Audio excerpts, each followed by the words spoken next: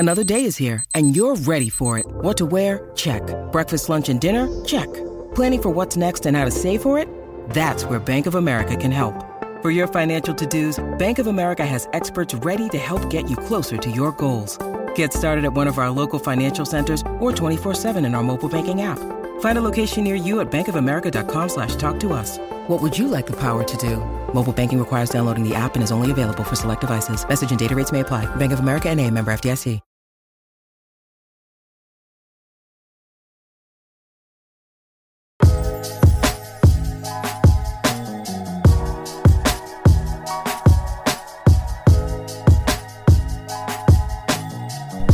Welcome back to Risk Check Podcast, episode 47. Yes. Woo! We had a special guest with us this evening. But before we get into that, allow us to introduce ourselves. My name is Perry. I'm Ben. And I'm Rashawn. And we make up the Risk Check Podcast. Tonight, we have the Margella God herself. Yes. Kathleen. McGviney. That's right. Say my name. Say it right. See? Say my name. Say my name. Glad you could make it. This has been some time in the making. It has been. It has. We're going to have some fun this evening. I know we'll have an opportunity to give our audience a chance to get to know you a little bit better and not only what you've been up to over the last year, but what you've been up to in the watch industry in general. And I heard you got a surprise for us tonight. So I do. I can't wait to talk about that. But before we get into that and tonight's festivities, we have to have our honorary wrist check. Yes. The man who never repeats a watch Is repeating the watch. repeating the watch again. I am repeating the watch again. One of my favorites, though. We need Yes. to keep a tally. Someone needs to keep a tally on how many times you repeat a watch. Well, the funniest thing is this. If I repeat a watch, it's usually intentional. Yeah, you always say that. No, but Except the time it wasn't. I think it was like one time. It wasn't intentional because I was traveling. But this was very intentional, and I think it. You know, when I wear watches, you know, there's always a method to my madness, and I feel like I decided to wear the Rolex Cellini again on the show for our viewers and listeners because of our guests. You know, Kathleen, I believe you have probably the greatest watch collecting group that we know of or can document, or like, you know, anyone can attest to and say, like, being a part of such an amazing club of Red Bar. Rolex was the reason why I started collecting watches. Started from my father, and I've shared it before. Before I even knew what a Rolex was, I knew it was something special. Something about it. And just the idea of my father when he came home and he put it down from working hard, or when he picked it up to clock in at work, it was something about it that was just magical. What Cellini reference are you wearing? This is the Danos. Okay. So this is from the early 2000s, two-tone precious metal. You see his That smile gets bigger. Every time he says two-tone precious metal. Yes. If I can collect all Rolex watches, right? Here we go again. Here we go with this shit again. I was with Tyler last night, so this is going to get interesting. No, I would love to exclusively collect precious metal Rolexes. Got it. Okay. Okay. If I could. Okay. You got some strap action happening. I've got some strap action. Oh, as a matter of fact, I haven't repeated this watch wearing the John Rousseau strap. Yes, you have. I don't know if he did. No, I think he haven't. wore. No, I wore the black. The original strap, which was too small. I wore the buffalo Right. strap. And then you wore on that strap. No, I think I wore the black patent. From. I don't know. This might be a first for the strap. I think so. Yes, but custom John Rousseau strap. Shout out to them because they were very accommodating and like willing to work with me in the process. Pink lizard. When I first, it's good. When I first got the strap, I'm not gonna lie. I think I might have sent it to you, and I was like, I don't know if I like this. That? No, that's not. No, but that was the thing. I sent it to Perry first because if you didn't like it, I was going to be crushed. I didn't like it. John, so you have to take back your custom strap. I was like, no way. And then you were like, no, this is hot. Yes. So I said, you know what? I'm going to wear it. I'm going to own the look. It doesn't even look pink. It looks burgundy. It looks like the strap that I got you for the Breitling. Yes. For the Colt. Yes. But I was just like, you know what? I'm going to rock out. It's a really good contrast. Thank you. I love it. Yeah. Thank you. Good. Ben, what do you got on tonight? I'm rocking John Special 2.0. Woo! So you never give it back? No, he didn't give it back. What he doesn't know is that I too went to Jean Rousseau and I had a strap made, but it's a prank. Okay. So I'll make him post it when I give it back to him. Nice. I can't wait. I'm going to leave that as a surprise. It's going to be funny. What model is that? What reference? 5738R. 5738R. Nice. Mm-hmm. It's good. I've only taken the watch off, and this is going to be a confession. Last episode I had on the Hamilton khaki. Mm-hmm. I wore this all day and then put a khaki on for the episode. Yeah. Okay. Yeah, I don't want to take it off. I wouldn't want to take that off either. It's nice. The hard to take off. Yeah. It's good. It's good. I'm repeating a watch. White Gold Day. Still getting plenty of wrist time. This is the reference 18239, so it's got the quick set date feature. This is early 90s. No reason to take it off. I'm enjoying it. It's nice. I know what day it is. I know what the date is. So as long as I wear it. You know all of the information. That's it. You need. Time. What else do you need? And it's solid gold. Solid white gold. Yes. Goes under the radar. Most people think it's steel. Yes. Slides under the wrist. It's fine. Well, if you know, that bracelet is not steel. If you know, you know. Thankfully, a lot of people don't know, so I get to walk around New York City safe and sound. There you go. Kathleen, what do you got on the wrist tonight? So I have on a Maurice Lacroix retrograde calendar. Ooh. It is two-tone. It is not two-tone precious metal, though. I'm sorry. It's steel and gold. So I am sorry. It is not all precious metal. But it is so Ben told me, bring stuff that has a story. And I was like, all right, we're going to get weird. So okay, let's get weird. So, this is a piece, Maurice Lacroix does not have this in their current repertoire at all. I got this, I don't know, 8 or 9 years ago, and it was already older in their catalog. It's a complication that you don't see that much. It's a retrograde calendar, so when it hits the end of the month, it flies back. It's just a cool piece. Does it account for leap years? That is a good question. I don't know. So February doesn't. I think that's just an annual calendar. I don't think it does. It's just an annual calendar. But no, it's not like a perpetual. It's not the got it. So it's not as complicated as that. It's also manual wind. It's manual wind watch. All but one of those. This is the second one we've had in the show now. Really? Fremstar had the first one. Yeah, interesting. Yeah, you're in good company.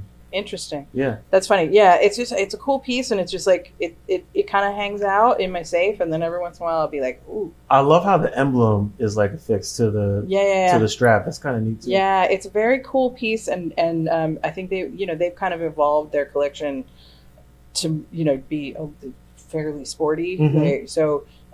So this is a dress piece and a complication and stuff, and it's just kind of something that I don't see a lot from them anymore. Right. So I really kind of appreciate having it.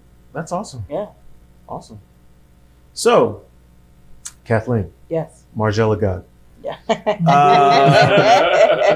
You're well known throughout the industry. Well known in New York City. Most people know you as the founder of Red Bar Group. And you guys have grown tremendously. Now I think we can say there's chapters all over the world. Everywhere, every continent except Antarctica. So Antarctica. And we just need the one guy at the science station, one dude. It's just so cold. Seriously, if there's anyone on here that is at the science watches won't work in Antarctica. He's at Alaska Project. They have an Alaska Project. Said, why does he one it's dude? It's that one dude with the Alaska Project. I've been waiting. Yeah. So it's Red Bar colors too. Yeah. Got that red bezel. I know. That's why I got that. That's why I picked out that Moonswatch. Because it's inspired by the Alaska Project. Same. Yeah. So all three of us got it. Yeah, that was the whole reason I wanted that one in the first place. But yeah, we've expanded. So I'm not technically the founder, because it's Adam Craniotis. He was the founder. Shout out to Adam. Shout out to Adam. We know how much he loves his Invictus. He loves. Everybody should send at Craniotis on Instagram. Just tag him in as many Invicta pictures as you can. Just do it. Just tag him in Invicta pictures all the time, especially if Shaq is in them. Anyway, I tagged him and Shaq because he loves it. I'm just saying. He does not love it. But so he founded it like back in 2007. Right. I have known him for a very long time. Like we have been friends for 24 years, which is aging both of us. But he's much older. No, but he founded it, and it was like a really, really small group of people for a long time. Mm-hmm. Instagram came out. What year was Red Bar founded? 2007. Okay. And then whenever Instagram came out, and like people started posting watches, all the Red Bar meetups started posting. He started posting watches, established the Red Bar crew handle, and then people started like, as you know, the adoption of Instagram, the watch community was like, all about it. I am into that because it's a visual medium. You can show pictures of your watches. And so people started seeing Red Bar on Instagram and going, I want to do that in my city. Yeah. So it started growing really slowly at first. There was like a lot of the forums were very active. People would meet each other on the forums, but it was still very informal. Where are you from originally? Upstate New York. Upstate New York. And so how did you get involved with Red Bar? So because I've known Adam for ever, we worked together. That's how we met each other. We worked together years and years ago. I stayed in touch with him over the years. As I saw, like we stayed in touch on social media as well as just like occasionally hanging out. And I saw all these photos. And that's his early days of Instagram. It was just a photo, no captions. All the pictures were bad. Yeah. All the pictures were bad. Photos taken on the potato. Yeah. Because you're like in a dark bar in a basement. Yeah. With like pinpoint. Somebody's getting phone call. Somebody's getting fired. Somebody's getting phone call. Get off the show. Right. There's always a first owner's check pod. I mean, 47 episodes in. It's the first time a phone's rung. It's not bad. Technically, it's the second time. The first time you didn't hear it, though. Okay. Episode 1. Oh, really? Yeah, you don't remember that? No. Good. But so like we had stayed in touch on social media. We were on Instagram, and I kept seeing these dark pictures. So dark bar, LED pinpoint lighting overhead. Yeah. Because that bar was made for people hooking up on weekends. It was not made for watch right. photos, right? So I was like seeing all these pictures, and there's all these like tiny LED reflections and shit. Like it was terrible. And I was like, "What are you doing?" And he's like, "Come on out." I was like, "I want to come check out these watches." He's like, "Come on out." And I'm like, I don't have like a crazy collection. I had like a couple nice watches. I had like a Tag and a Movado, like whatever. So you were already buying watches at that time. I had a few. Yeah, I had a few, and then I also had a big Swatch collection. Oh wow! So this was the deal. So my spouse at the time and I shared a Swatch collection, and he's like, "You guys should come out." And I'm like, he's like, "There's no snobs. It's cool. Like you don't have to have like crazy nice watches." I was like, "Okay." So I tested that theory, and I brought our whole Swatch collection. Wow! How many pieces are we talking? 30. Okay. At the time. At the time. Right. At the time. Now, Keyword. Now this is 2007. That was about 2013. So this is 2013. Red Bar had been around for 6 years at this time. Got it. But it was very inconsistent, and it had just started meeting weekly, like not that long before. So so we showed up, 30 swatches. 30 swatches is a big deal still in 2013. Threw them on the table. And people were like taking off their Pateks and their Rolexes and shit and trying them on, and they were like all excited. People were like, "I remember this one from when I was a kid." Like it was great. That's awesome. It passed the no snobs test, and I was like, "Okay, so this is cool." So we came back, and we kept coming back. And the thing that I loved about it, and what sucked me in completely, was the fact that I can walk in there with any watch, and I can go see that there's a watch on the table that I'm interested in. And I can pick it up, and I can find out whose it is. And they will tell me about it because everyone in that room is in there because they love watches. And they want to share their knowledge with you. Yep. They want to tell you about why that watch is special to them. They want to tell you what's cool about it. They want to show you all the like bells and whistles and all those stuff. So I started learning stuff in an environment where, like in a store, look, you go into a watch. Even me, Like I'll walk into a watch boutique. If I don't know someone that works there, I'm like, it's intimidating. It can be, absolutely. It can be intimidating. So, and then if you go in there and you're in there to learn, or you're in there to get knowledge, you feel bad for wasting someone's time. And like, you know, so in this environment, it's just all people who are there to hang out and drink. Like, bar is half the name. For sure. And, you know, all of the people that are in that room are in there to share their knowledge and passion. So you get to learn about stuff, or just talk about your own watches in a no pressure environment. Yeah. And it is fantastic. It's also very dangerous to your wallet. Sure, yeah. A room full of enablers. A room full of enablers. It's absolutely. Like 100% it should be called enablement bar, because it's like legit. Like, that's the whole thing too, is you're like, oh, that's cool. I'm going to start like doing my research and whatever. And then if you're like, oh, I'm thinking about buying this, everybody in there is going to be like, yeah, you should do that. A room full of people that encourage you to blow your life savings on this watch. 100%. You had a question? No, well, one thing I wanted to share, and me and Ben, we were talking to Josh Shanks. Shout out to Shanks. Something that you brought up that was very interesting, talking about just like the time in watches, talking about 2007. You know, there wasn't really a hub for watch collectors or new people learning about watches unless they went to the forums. Yeah. And then remember when we were talking to Frem, and we were talking about, I remember dial-up, you know, and all those kind of things, and the intro to the internet and connecting people, and the guests that we've had on the show that talked about how they've gotten to the spaces that they've gotten to through the internet.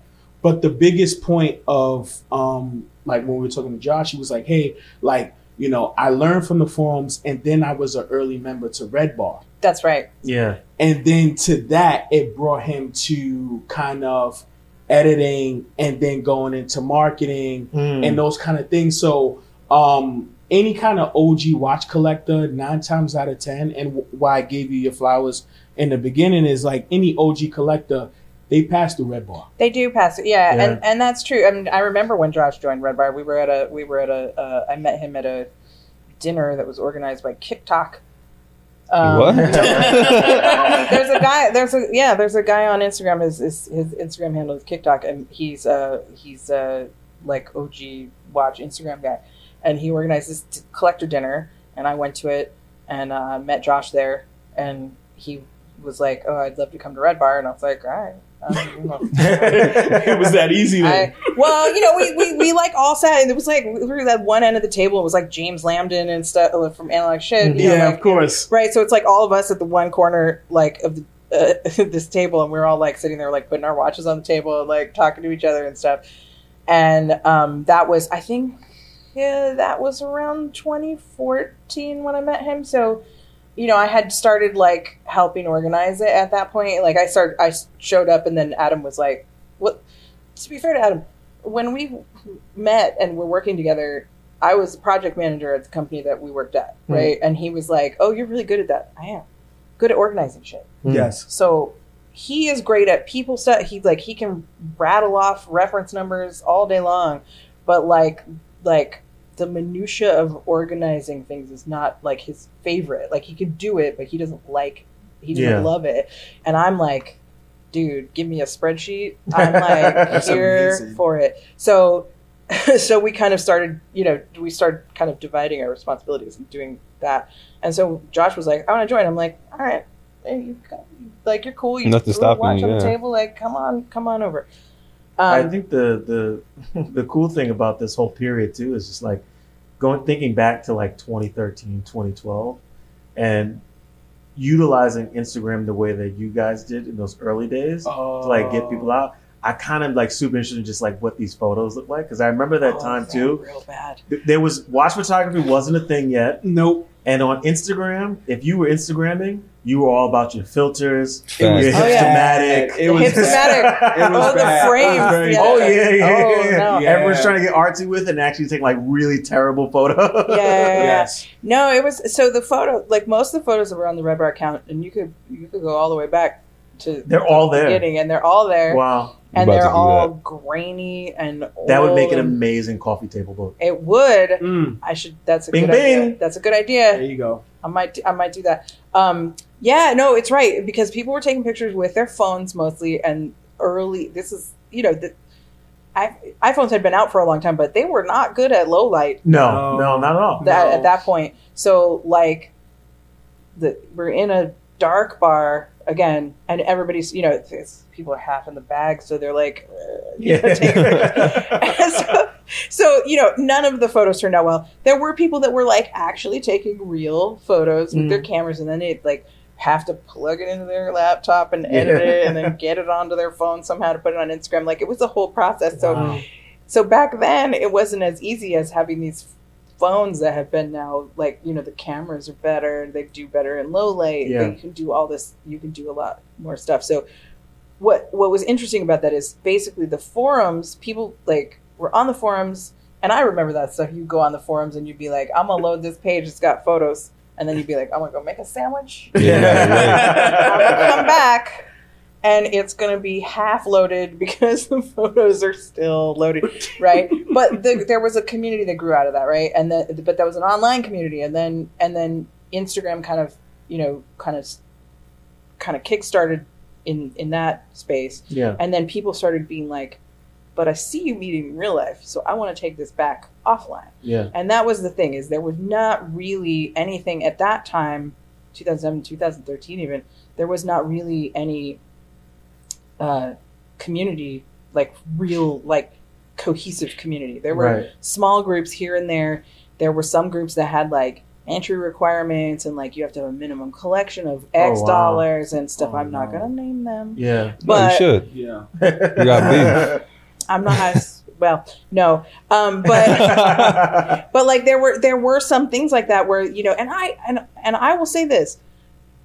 On some level, I kind of understand, because when we get like cold emailed from a stranger, right? We vet them. We need to know your real name and like your background and like why you're into collecting and like what brought you to collecting.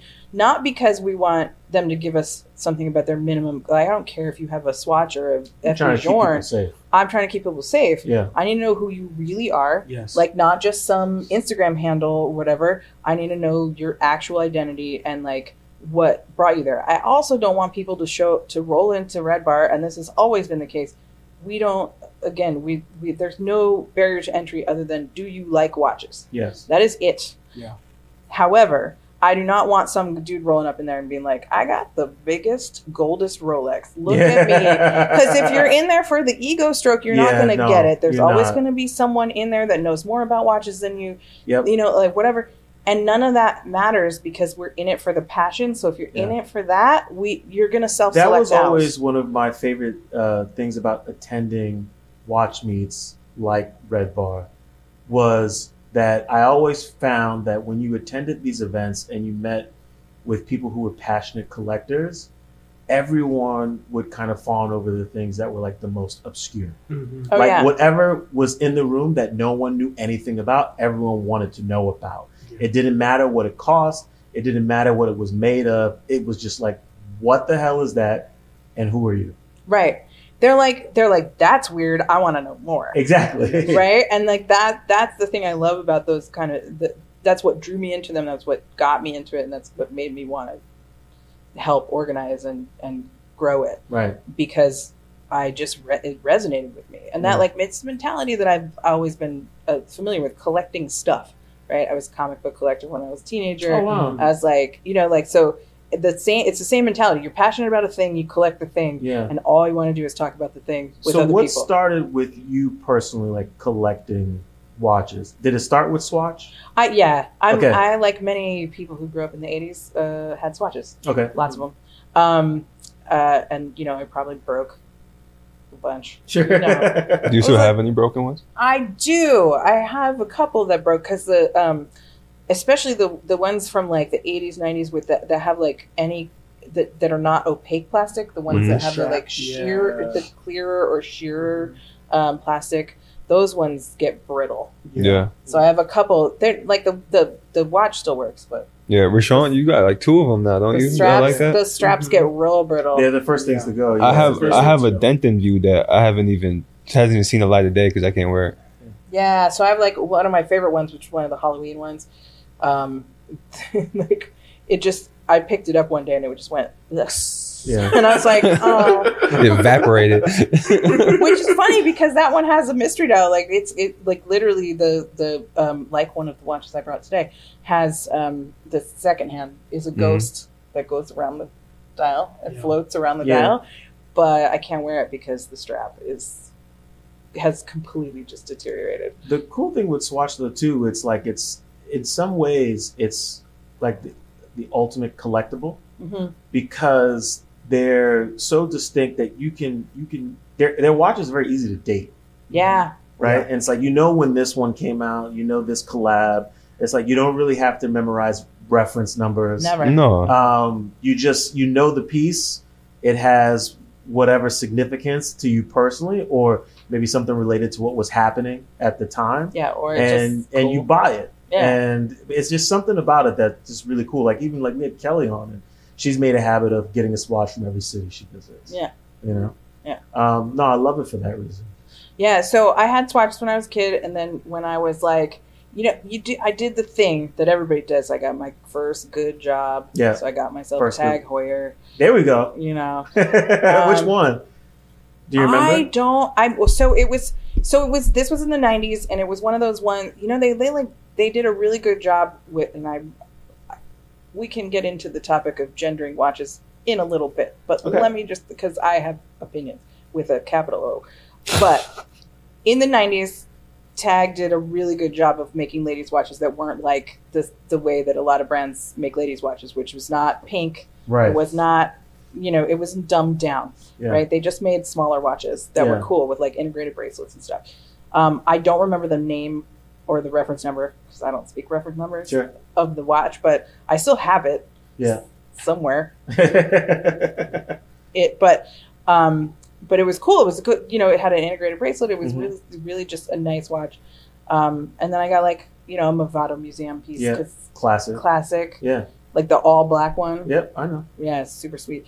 And so I had a few nice ones, but they weren't, both of those were quartz.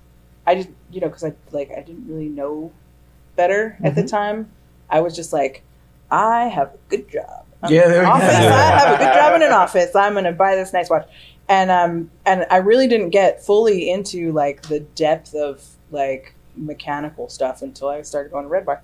And then I went real deep down the rabbit hole, like real fast. Oh yeah. Like real fast. It was not cute. I was like, I'd be like, spending all my free time looking stuff up and doing research and stuff. It was, I got real obsessive in the beginning because that's the way I get into stuff. If I like something, you just dive in. I want to know everything about it. You were going to say something? Sorry. Because I wanted to dive into your swatch collection. Yes. And I don't know if I'm jumping the gun, but I wanted to kind of touch on the swatch here. Yeah.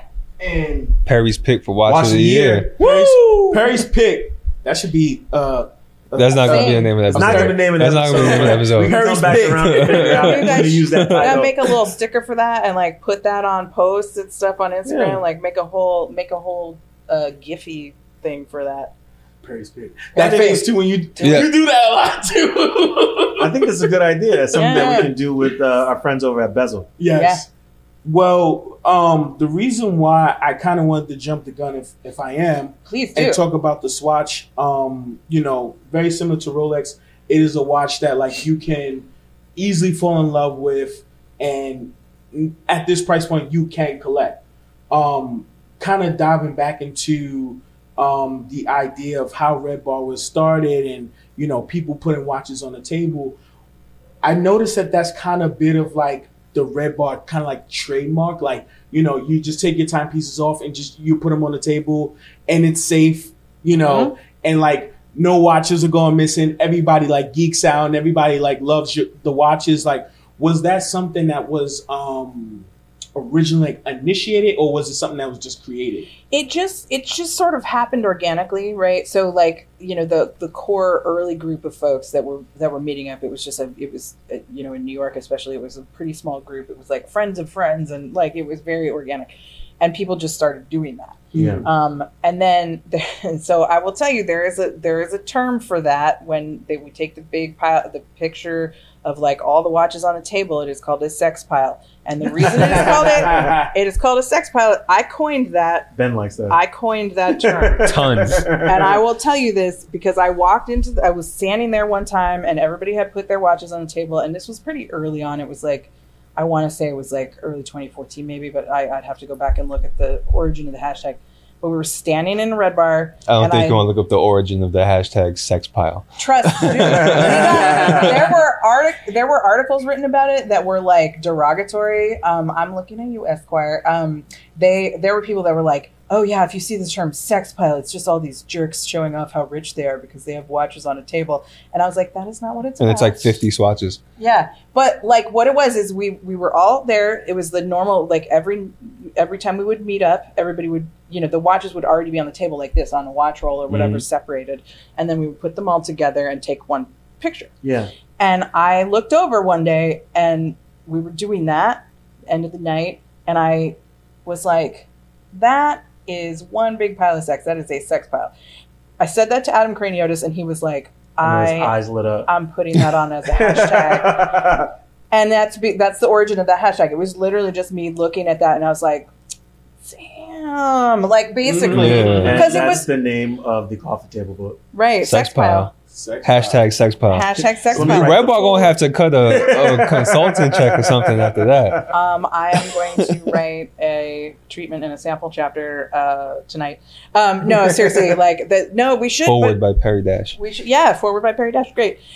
We should do that because there's this whole history of it. And now it's gone. Like people do it at other chapters. Yep. It's like it's a whole thing, and the whole thing of that though, it goes back to the sort of casual nature of our meetups. Like we're not there to line things up all neatly or put them in vitrines. We're there to like hang out and talk about watches and share our passion and like, but the funny part is the first time we did this whole thing in 2015. We did a Red Bar tour. Me and Adam Craniotis and my ex-husband traveled to Europe and we went to a few different chapters. And we went to meet with the Belgian Watch Club, which is like kind of an affiliate. Mm-hmm. And they did a sex pile, but they lined all their watches up very neatly. Yeah. And I was like, this is the most organized sex pile I've ever seen. It's so neat. Like everything was like perpendicular. And I was like, okay, that's different than what we usually do. And they're like, those damn Europeans. They just didn't want to have the metal, they didn't want any scratches. They didn't want any scratches. And we're just like, I'm like, oh, we're in New York. We're already like 3 drinks deep. Like, sure, yeah. But yeah, that was the origin of it. And it was like, but again, it's because it's casual and like people are just hanging out and talking. It's like, it's just a chill thing. And so that became an extension of that. Yeah, that's awesome. Going back to Swatch. Yes. So in your collection here, you brought some watches for us. I did. And Rashawn did point out the Moon Swatch. Yeah. Which is interesting. This is a pretty premium swatch. It is. Retails for $260. Yeah. Like it's not cheap. We know that when they first dropped, it was impossible to get. Bedlam. It was. People were still lining up for this. People were lining up. Someone got stabbed. There's a video my favorite video of all this is like people trying to disperse the crowds, but there was like one outside of the Swatch store. I think in the West Village or whatever. There's like typical New York cop on a bullhorn. Yeah. It's like, there's no more watches. Yeah. Like, nice. Yeah. Like in that like full, because people were just. They didn't get it. No, but it was because it's the hype, like people were lining up because they were going to flip them. And then real watch collectors, I was like, I'm not. Rashawn almost bought one. I was like, from like a 16-year-old. I tried to buy one. Kid was like, yo, I need a rack. Yeah. I was like, yo, man, I got $600. He was like, I want 1,000. I was like, how about I give you a wedgie? He was that young. I was like, I mean, future businessman. Yes. What was your initial response when you first saw this? When I first saw them, I thought they were pretty cool. I was like, that's an interesting thing to do. Like I think it's really interesting, especially to call back to like some interesting Speedmasters. Yep. especially this one. This is why I always wanted this one. The Mission to Mars is Yeah. my favorite one because I've always loved the Alaska Project.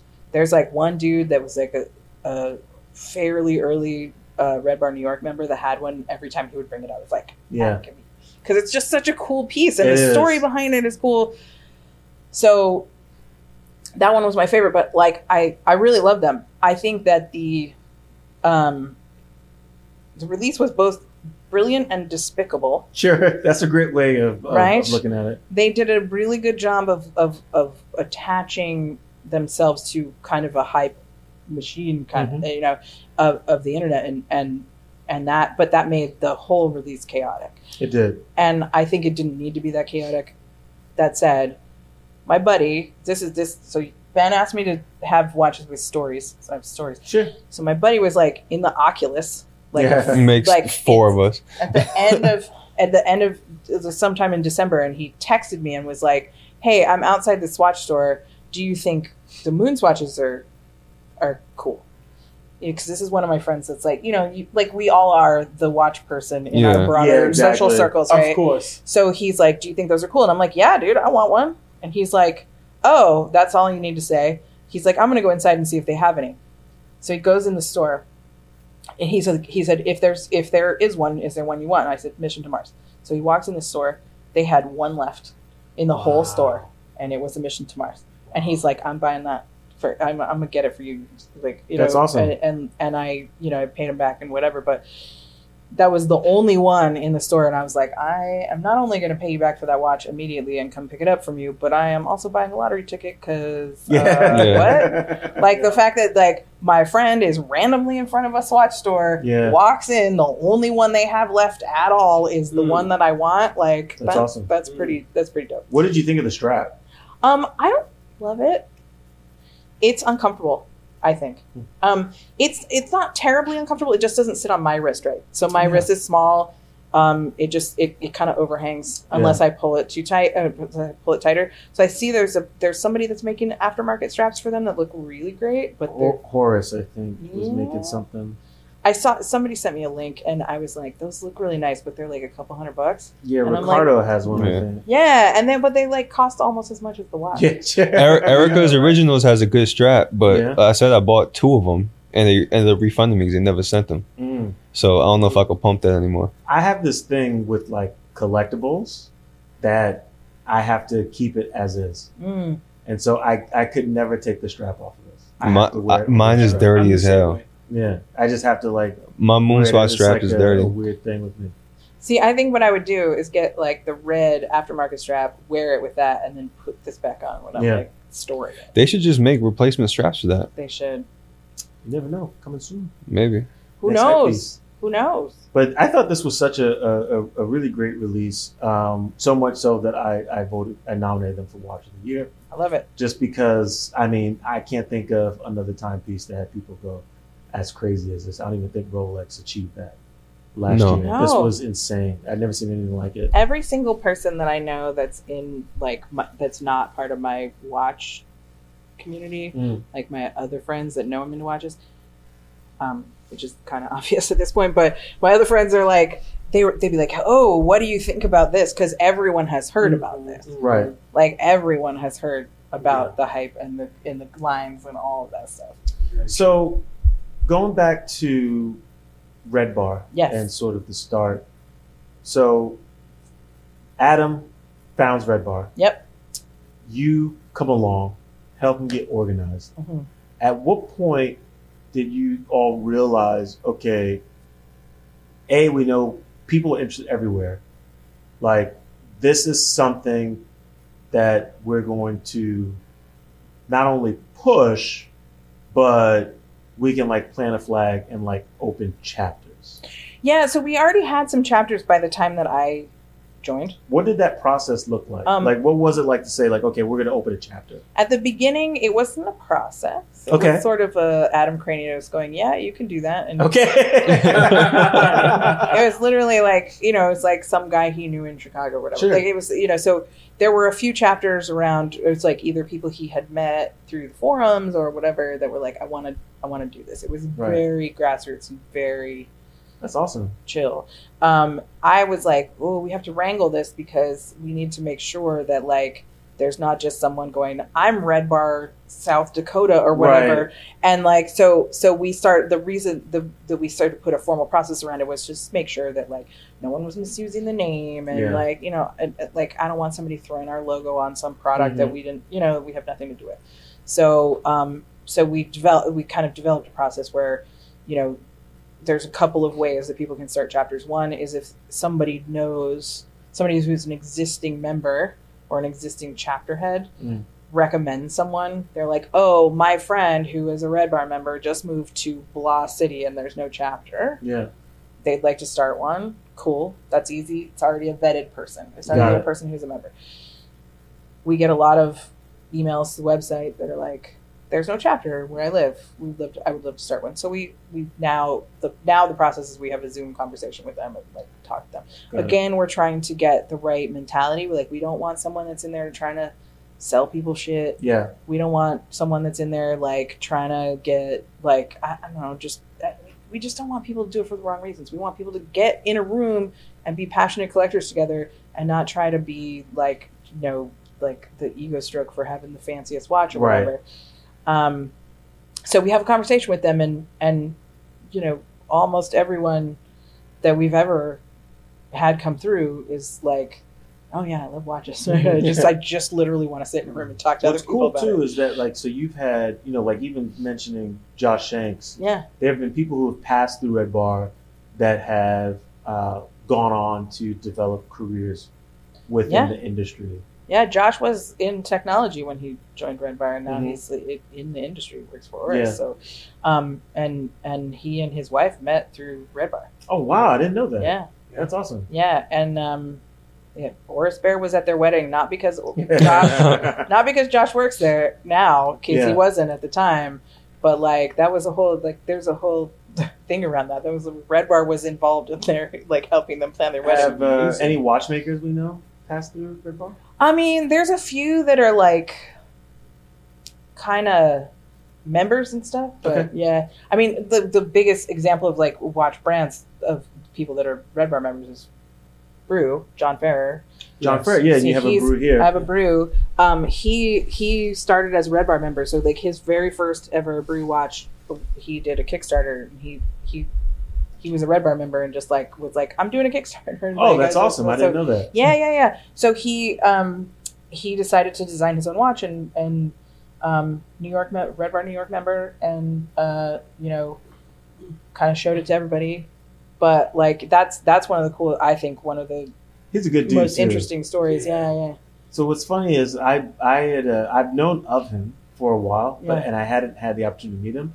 And then me and Ben went to it was a Phillips event, and I'm looking at some of the watches, and this guy comes up behind me. We just start talking about watches, and then we get into conversation like, what do you do? And he's like, oh, I started like some little watch company.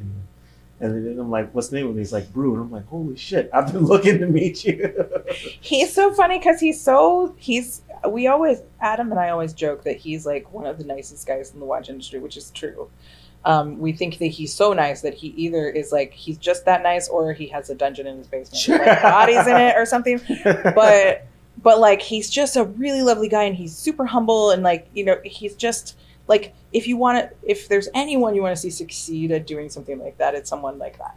He just released a new watch today too. He did just release a new watch today. Yeah. It is so cool. You seen it in person already?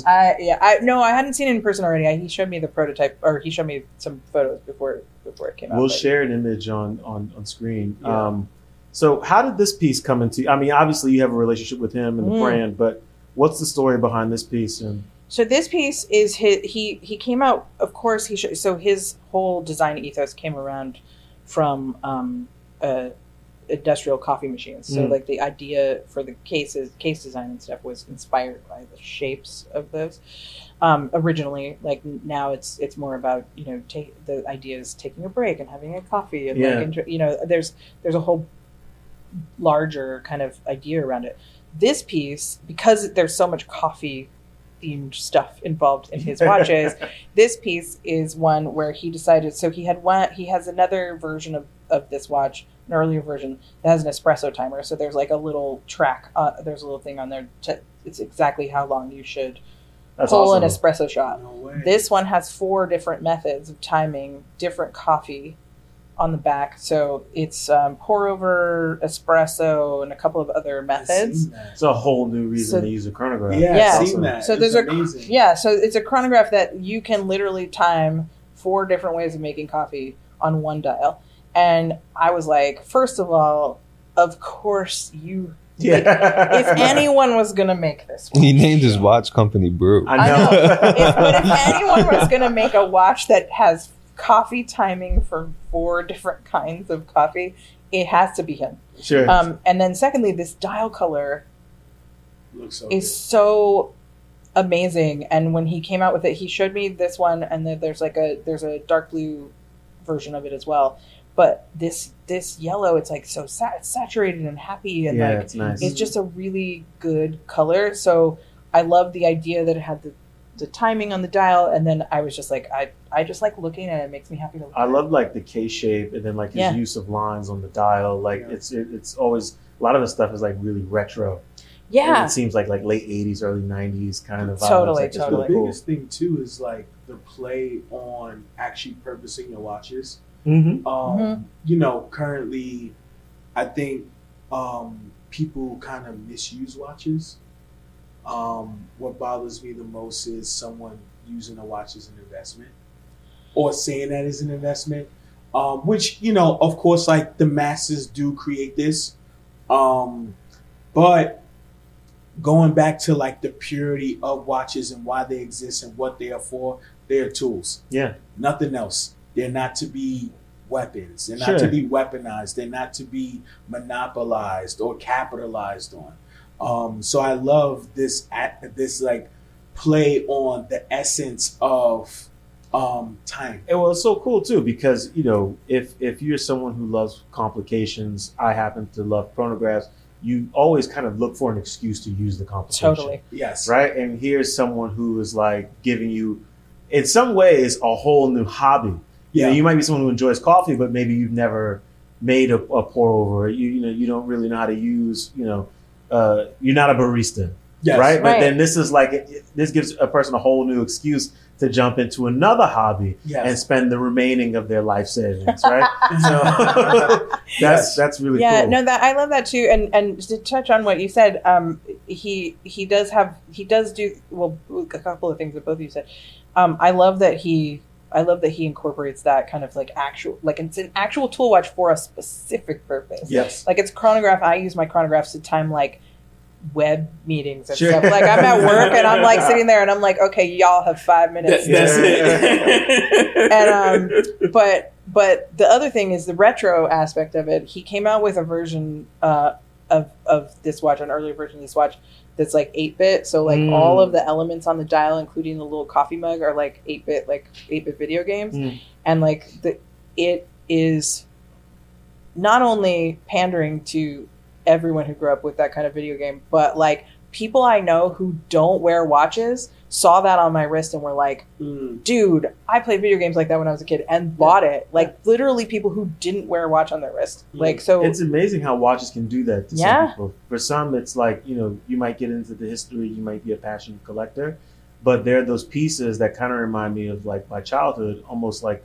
what Swatch does for someone, where you see it and you're like, I might not be like a watch person per se, but like that really resonates with me and I need that. Yeah.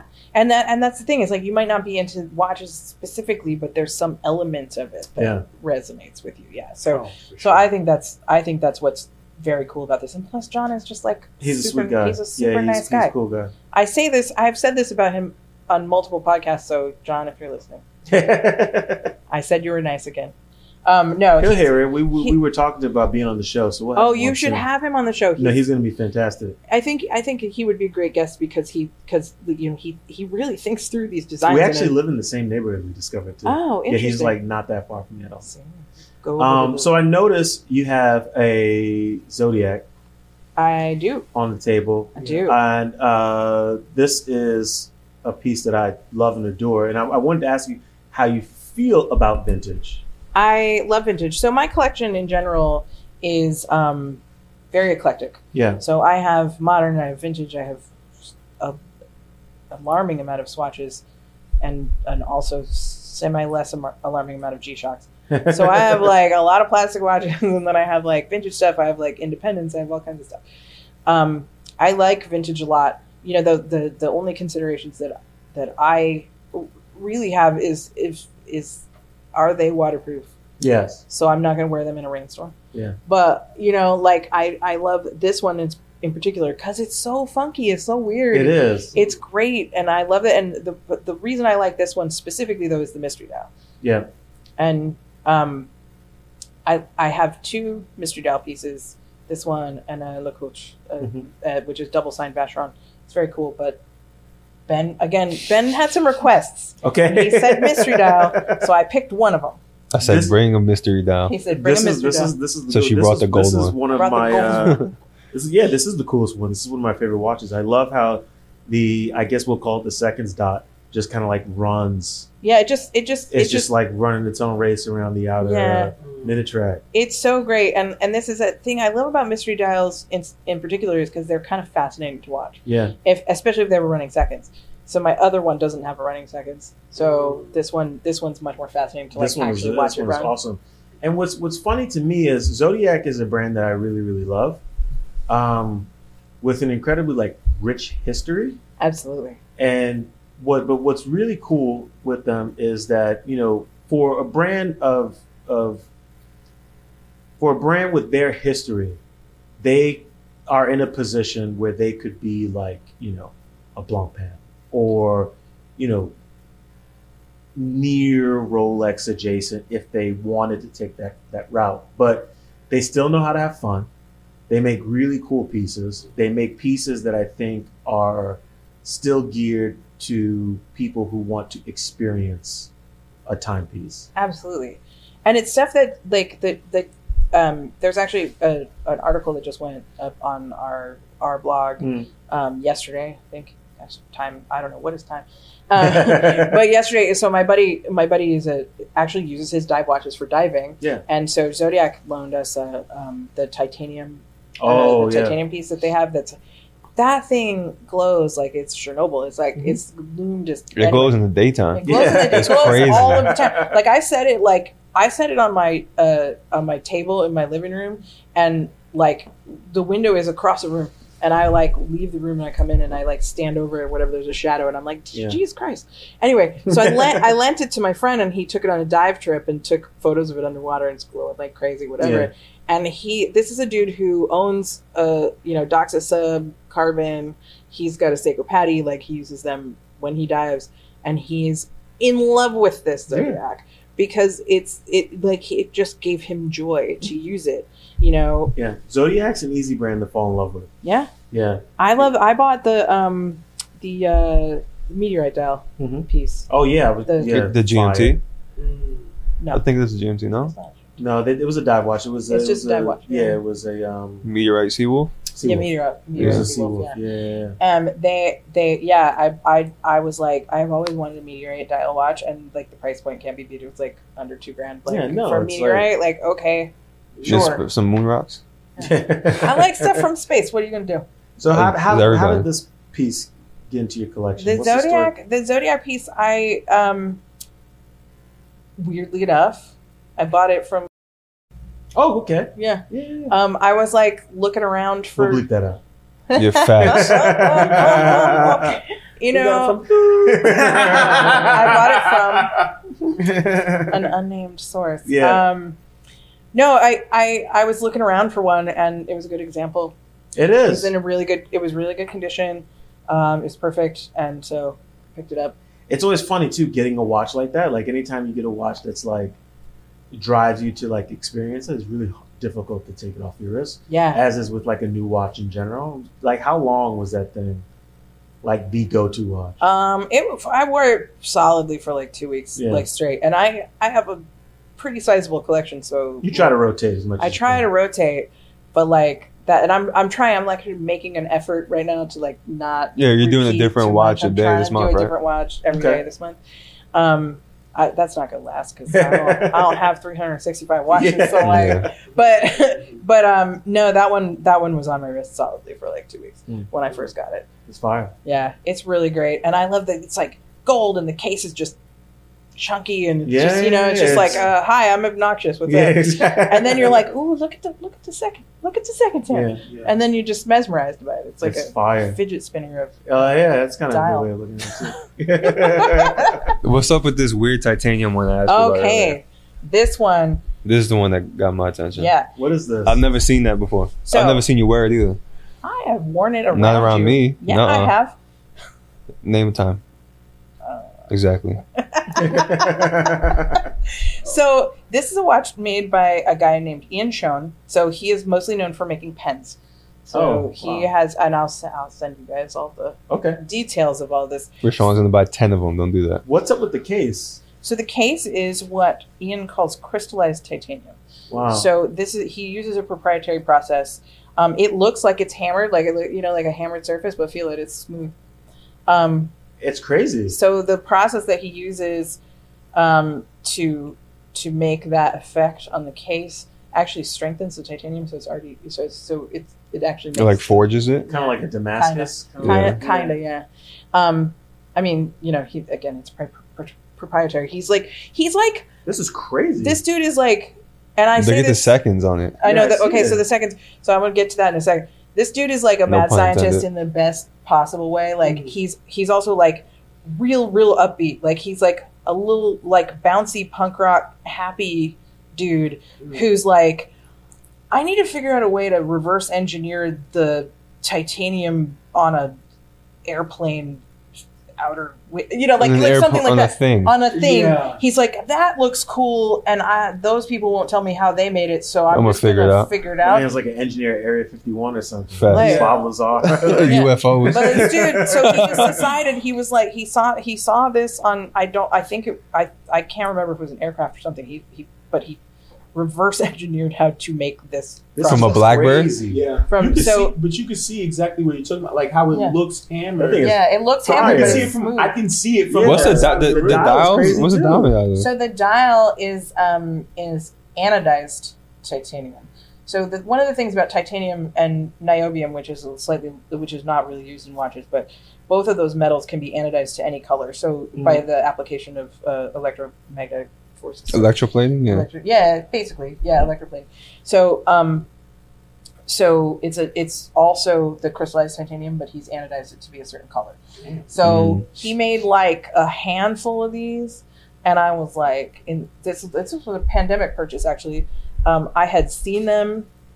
He was on a panel that we did at the 2019 Red Bar Global Meetup here in New York, which was like all independent. So it was like Joshua Shapiro and John from Brew and Roland Murphy from RGM and Ian. And that's on our YouTube channel if you want to watch it. It's great. It's just like, independent like people that figured out how to make their own shit. It's awesome. So he had brought that up and I saw it and I was like, cool. And then, like many of us, I engaged in some retail therapy. Sure, yeah. While I Watch is was the best way locked to in do my that. home. Yeah, wow. And I messaged him and I had him do this other project. I had him do a custom pen project for me as well.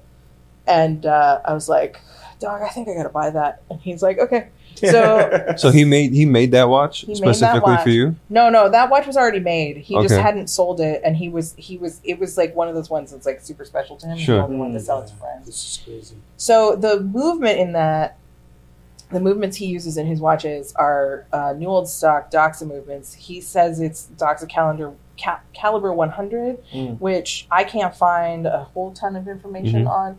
It's similar to the Cal 103, but the like gears are in a Reversed. Yeah, they're reversed.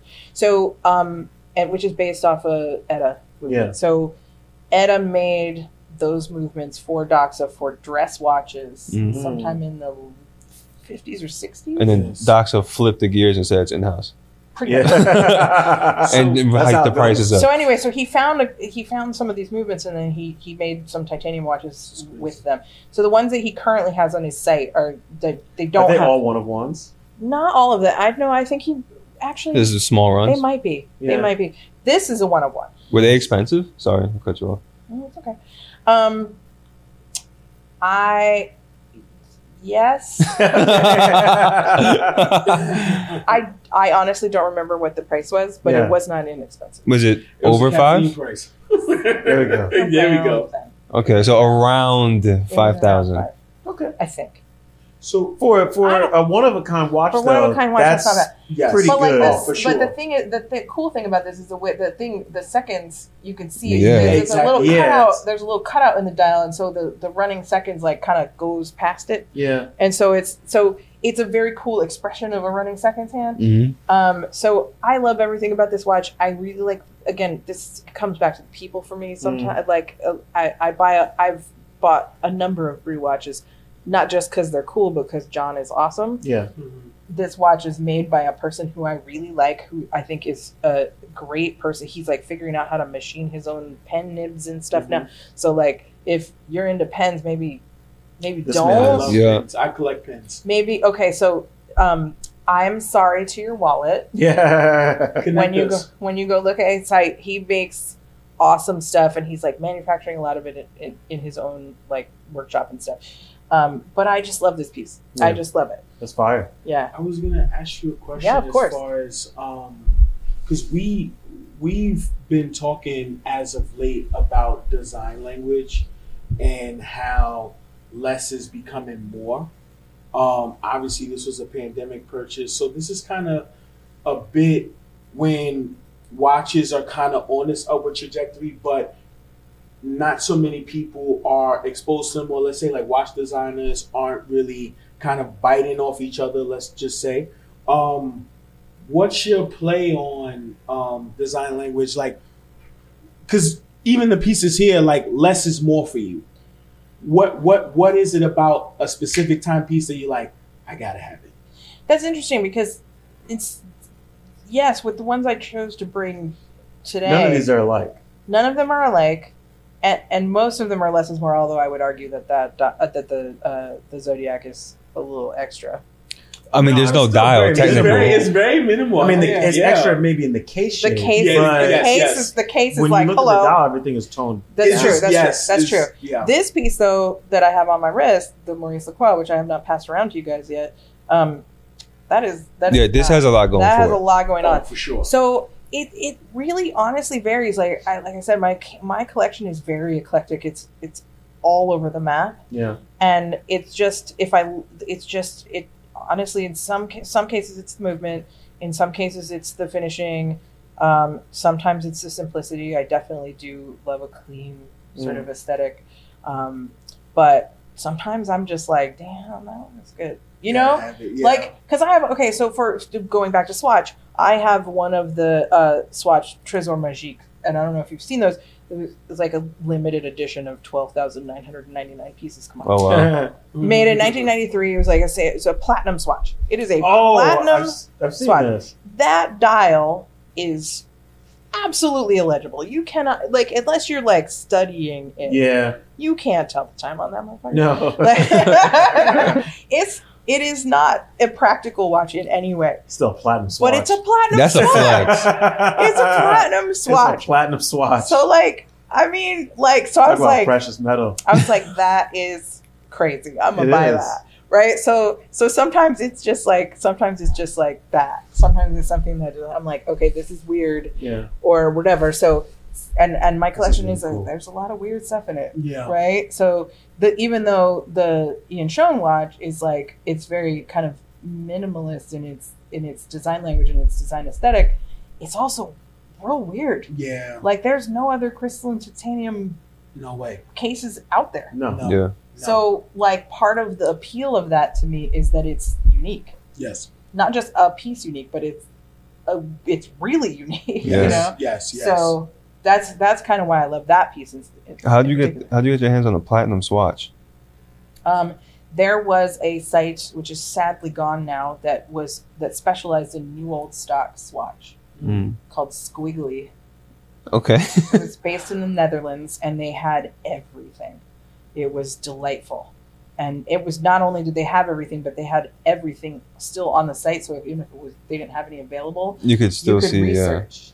So it had you could look it up by year. You could use it like an archive. Yeah. I did use it like an archive. And one night, and I will tell you this, I saw it. Josh Shanks is going to come up a lot, apparently. Josh was posted one in his Instagram story, and it was someone else's watch, but he posted it in his Instagram story, and I was at dinner, and I was like, kind of want one of those. Looked on Squiggly, they had one, and I was like, all right, I'm going to wait until I get home from dinner and see if I still want this and if it's still after there. a couple drinks. I gotta get a little liquid courage. Yeah. And I got home and I went on there and it was still there and it was like below what its original retail price had been, which was somehow impossible, I thought, because platinum has gone up in value since 1993. Yeah. So I bought it. Wow. And it came with the whole thing. It's like all the case that it came in the box it came in is like this big giant thing. It comes with extra straps that weighs a ton. So it looks like a coffee table book. There was an article in your watch too, right? Wasn't there? Yeah. Logan did something about it on Hodinkee. Yes. A while back. He borrowed mine for the shoot. Yeah. I remember that. This is actually really, really interesting. Yeah. There's a lot of, going back to design language, there's a lot happening. There's a lot. But it's really cool. There's like some Art Deco vibes. There's like, I love how on the date indicator, the numbers start kind of spread out and then just like get mashed up. As like he goes to the top. That's kind of funky. You made a comment earlier about your thoughts with regard to gendering watches. Oh. I know this is something that is actually being talked about quite a bit in terms of how people view timepieces. We just sat down last week with a friend of ours, Elias, who collects small watches. Some people would describe him as a collector of ladies' watches. There is a trend now where it seems like more women are starting to collect bigger watches and men are starting to go smaller again. What do you think about all of this conversation? What's your thoughts? Well, I have a lot of thoughts on this. One is that I think that watches are inherently genderless objects. Yep. Those don't have a gender. They're just they're just literally mechanical pieces of art in some cases, but they just tell time. They're tools. So I think it's a little archaic to have watches that are gendered in that way. Like I totally understand the size and so like, people wanting certain size of watch or people wanting jewelry on their watch or whatever, but I don't think that has anything to do with gender. Yeah. I mean, you look at somebody that's wearing a blinged out watch and there's a lot of dudes that do that. Yeah. So I just don't see the point kind of in gendering them at all. I definitely, again, understand jewelry watches, but why are they called ladies' watches? Why are they not just jewelry watches? Yeah. So I just don't see the point in this day and age. And I will say this too, lots of people shop outside of their assigned gender category. So if you look at statistics, right, Gen Z has like $323 billion in buying power. These are old numbers. It's like end of 2019. 56% of them, and again, this is 2019 numbers, so this is probably larger. 56% of them shop outside of their assigned gender category, whether that's unisex clothing or shoes, any of that stuff. Yeah. So think about that buying power. That's $181 billion in total buying power. Huge. Yeah. It's huge. And that number has certainly grown since 2019 with a lot of conversations about gender and all of that stuff. People are like, I like those pants. I'm just going to buy those pants. Yeah. And so why would it be any different with watches? So I think if we're going to talk to the next generation of watch collectors, and you're going to capture their attention and you want them to want to watch, you cannot market to them in the way that you market to their grandparents. Use that word to market because of what it suggests and what it seems to me is, and I think Red Bar is proof of this.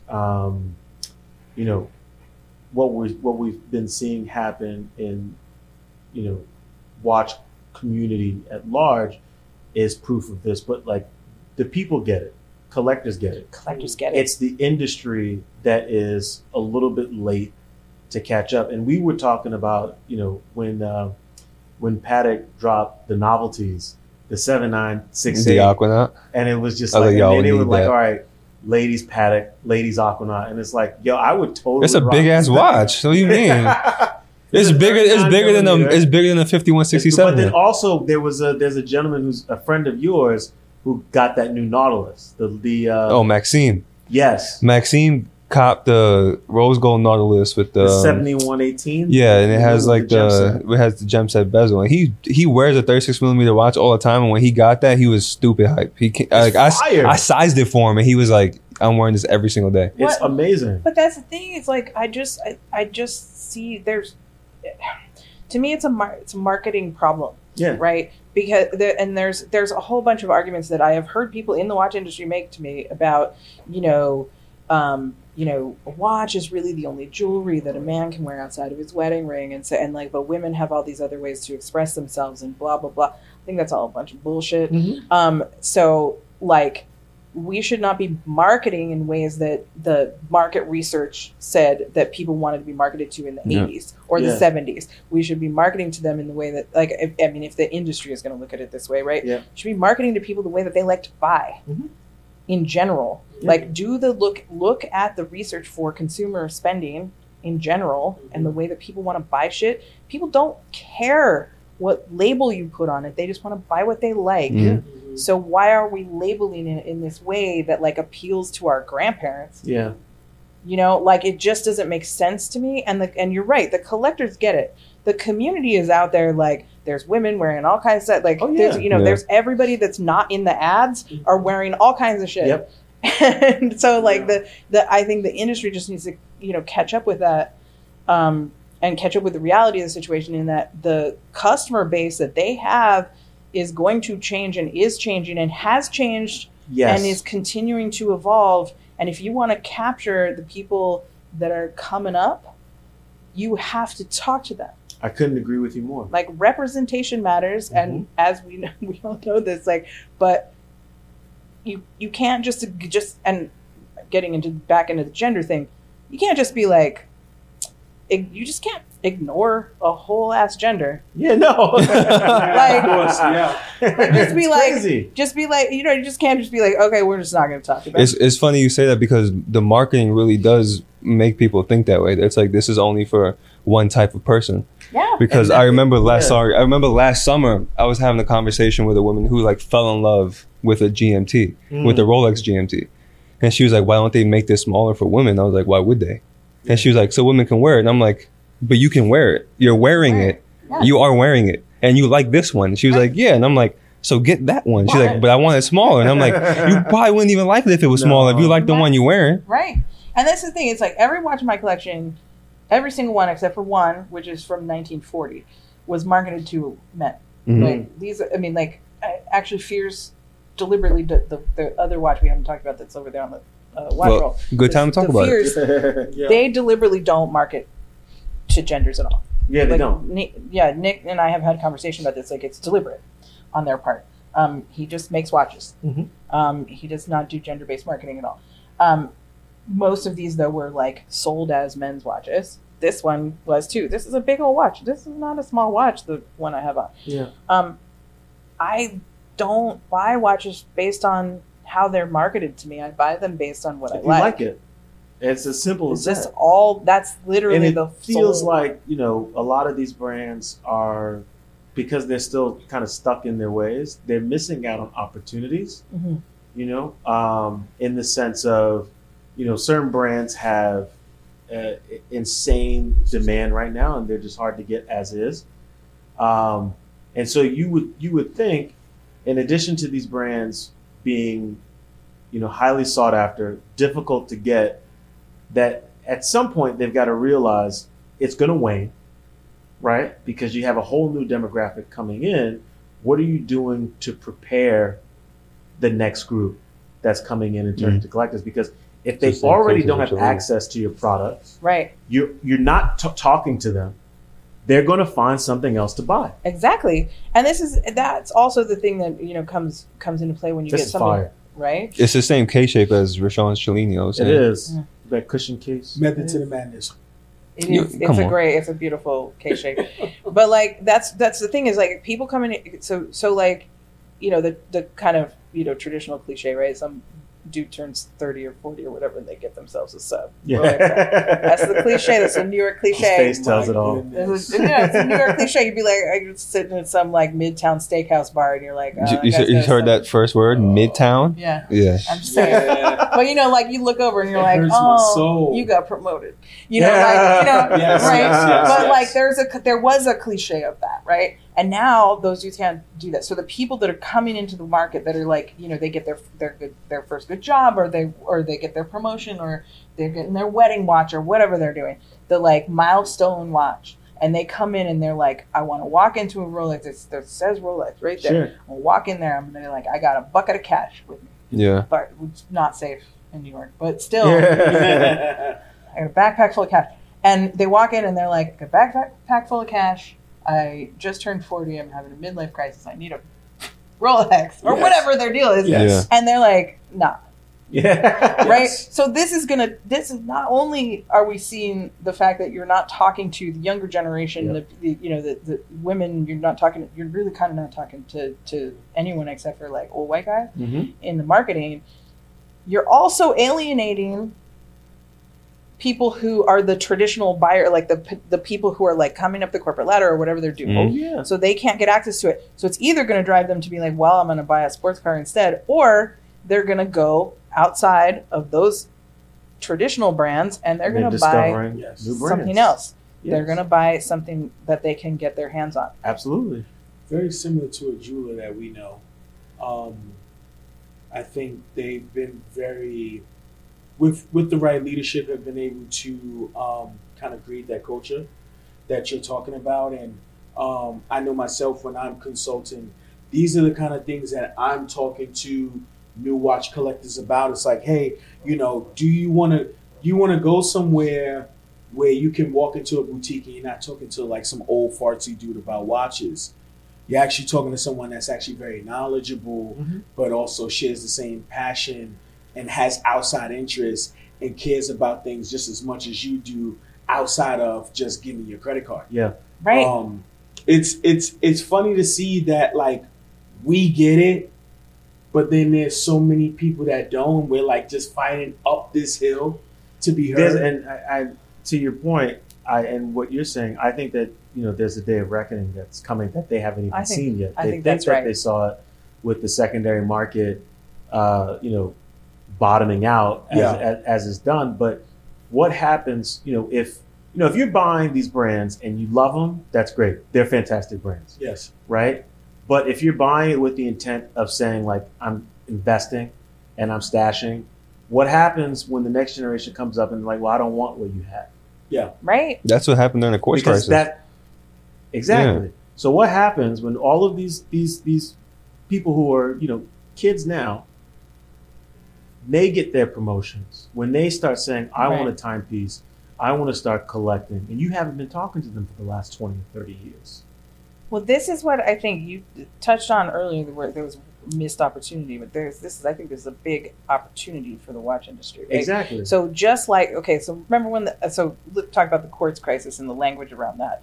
The watch industry still talks about the quartz crisis like it was like their own personal, and they did it to themselves, right? But like the quartz crisis, it's like but the Apple Watch, when the Apple Watch came out, the whole industry was like, is this the next quartz crisis? Like they all were like shaking in their boots a little bit, and no, you know what that was, and I said that I've been saying this for years, it was always an opportunity to put something on people's wrists because most of the people that were early adopters of smartwatches were people that didn't wear watches. They didn't wear real watches. They were using their phones or their computers to like all the tech people.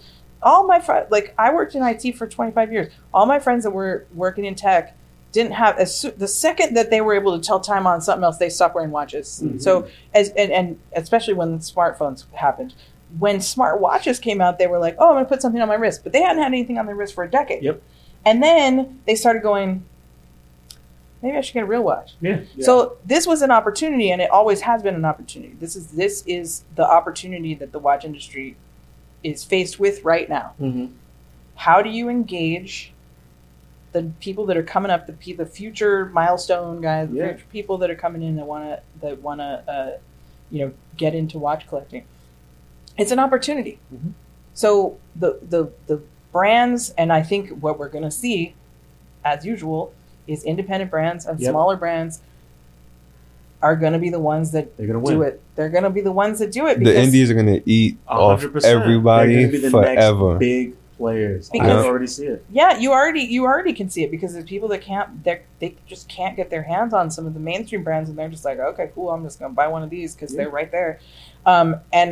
And I think that's the thing is the brands who come out strong and take advantage of the fact that they are independent and they can make those decisions and they can choose to talk to the people that aren't being spoken to by the mainstream brands are going to be the ones that are going to take the market share. They are. I was going to say, sorry, Perry. No, Perry usually runs the show. He leads the show, but I'm going to jump the gun. If Please, go ahead. I think it's the perfect segue. That's turning red. No, this is the perfect segue because very similar to when Perry speaks, he's able to kind of like take the air out of the room, right? And when I was listening to you, the AC's going, I can't even hear the AC. I'm just listening to you, right? And one thing that stuck with me. You sounded crazy saying the AC is on right now. It's like 30 degrees outside. But I mean, what stuck with me the most is like, just being heard and, kind of champion the idea of, creating your own, which kind of leads us to, your creation that's coming out very soon. I love how you there you go. Wow. That was such a boss move. I'm sorry. He knew you were going to go for that. I was actually about to go right there. We're there. You just took the ball right out of my hands, but it's all good. He knew you were going to go for that. He's LeBron. He LeBron'd you. That was smooth as fuck. That was smooth. Go ahead. Right. But to his point, Yeah. So, yes, we are launching our Red Bar is launching our latest collaboration February 2nd with Bamford. There we go. So this all came about. I'm going to tell you about the watch in a second, but I want to tell you about how it came about because, again, I mean this in the most loving way possible. George is a little bit of a mad scientist. Okay. Like, I mean this in a really positive way. Yes. So I was over... I stopped in London on my way to Watches and Wonders last year, and part of that was to just hang out in London, but also to meet with George because he had been one of the brands that created a piece unique for the Watch Femme for Ukraine auction that we created last year to help support World Central Kitchen. So, which we raised $250,000 in 3 weeks, which I think is not bad. And had 9 piece uniques. Wow. It's nuts. So I went into the workshop and they were showing me the watch as they were assembling it. It was really cool to see. I had some pins made that were like that were the logo for the auction. So I gave them to the watchmakers who are all impossibly young. Everybody who works for George Bamford is like 20 something. I don't know.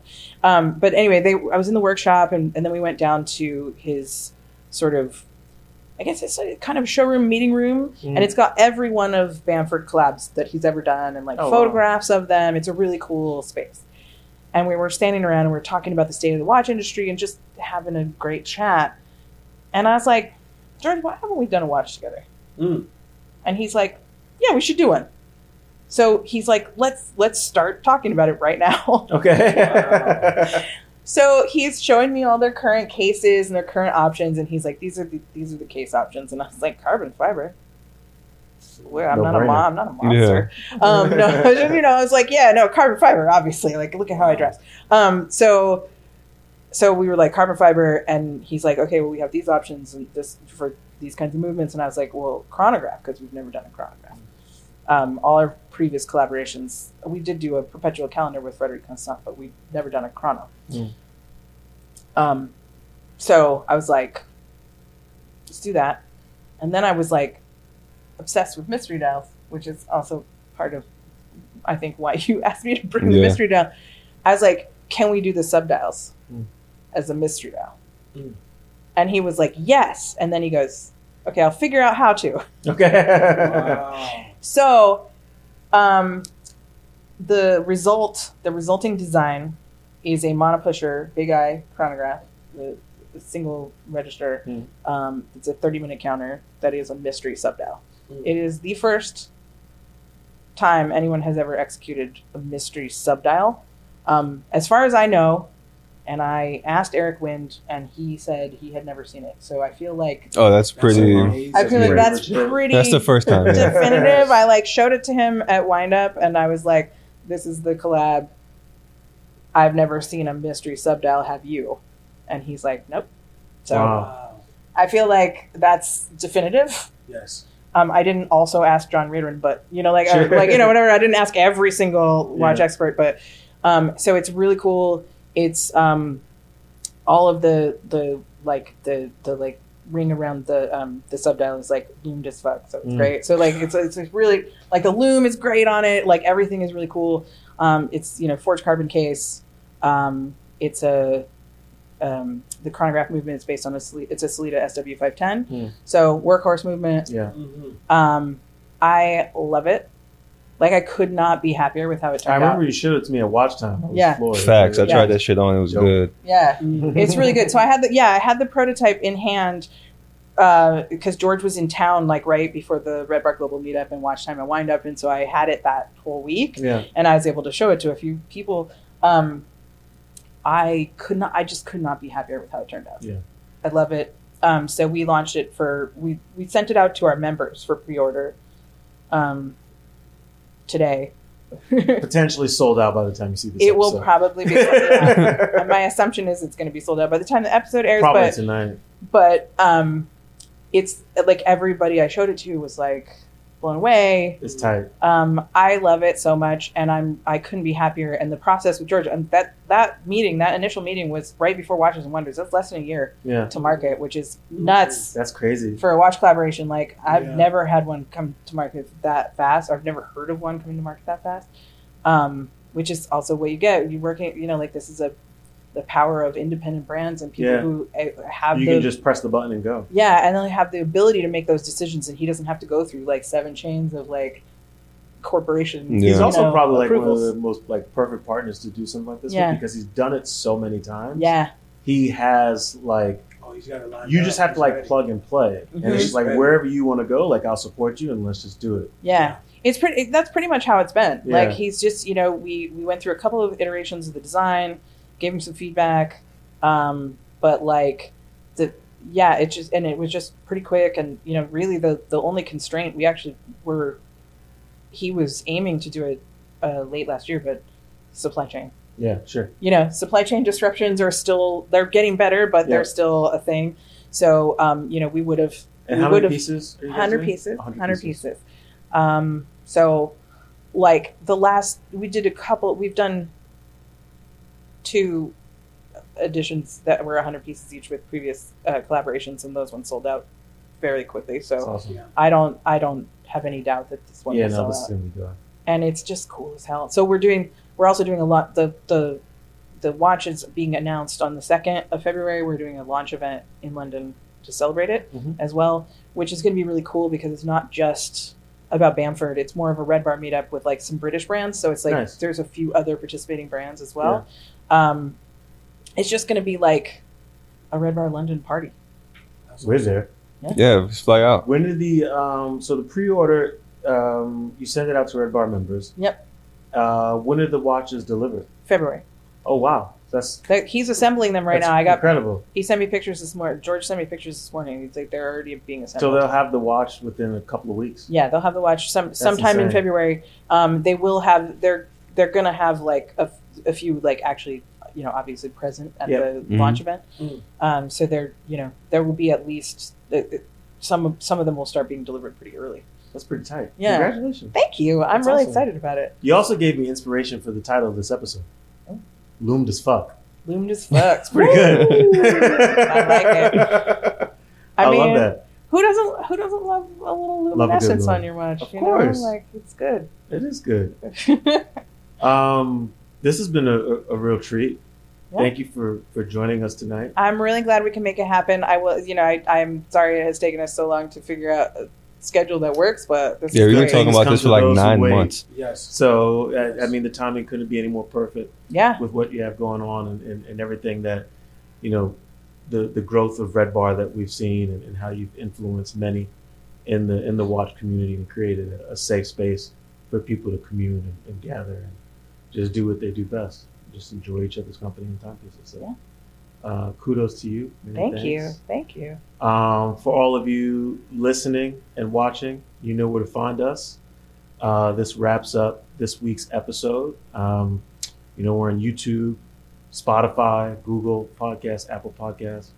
You can find us on Instagram and TikTok for the children, and maybe in the metaverse. I don't know. Oh my God. He took my line. I love it. Yes. I had to take it. See you next week, everyone. Peace. Yes. Peace.